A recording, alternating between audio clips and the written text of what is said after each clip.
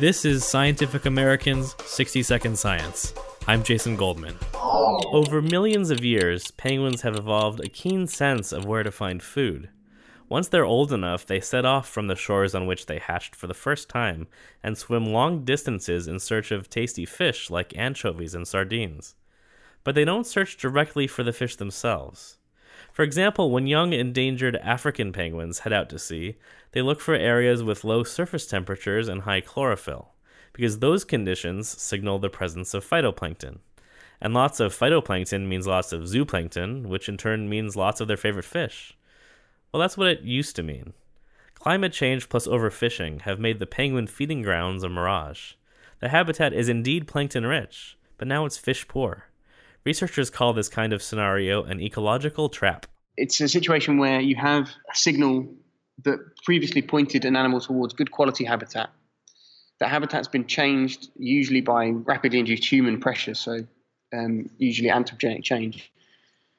And the signal stays, but the underlying quality and environment deteriorates.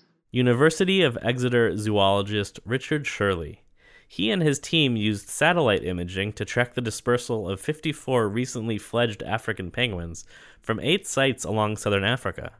Historically, the birds benefited from tons of fish along the coasts of Angola, Namibia, and western South Africa, but now they're going hungry. I was really hoping we'd see them going east and finding the areas where the fish had shifted to, so I was quite surprised to be wrong, and unfortunately quite sad to be wrong in this case, because it ends up being quite a sad story for the penguins. The researchers calculate that by falling into this ecological trap, African penguin populations on South Africa's Western Cape have declined by around 80%. The findings are in the journal Current Biology. Some research groups are exploring the idea of translocating chicks to a place where they can't get trapped, like the Eastern Cape.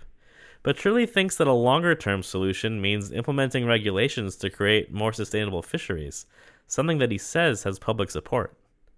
And as for the penguins? They're not necessarily yet in an extinction vortex. But yeah, it's not hopeless yet. But time flies, unlike penguins.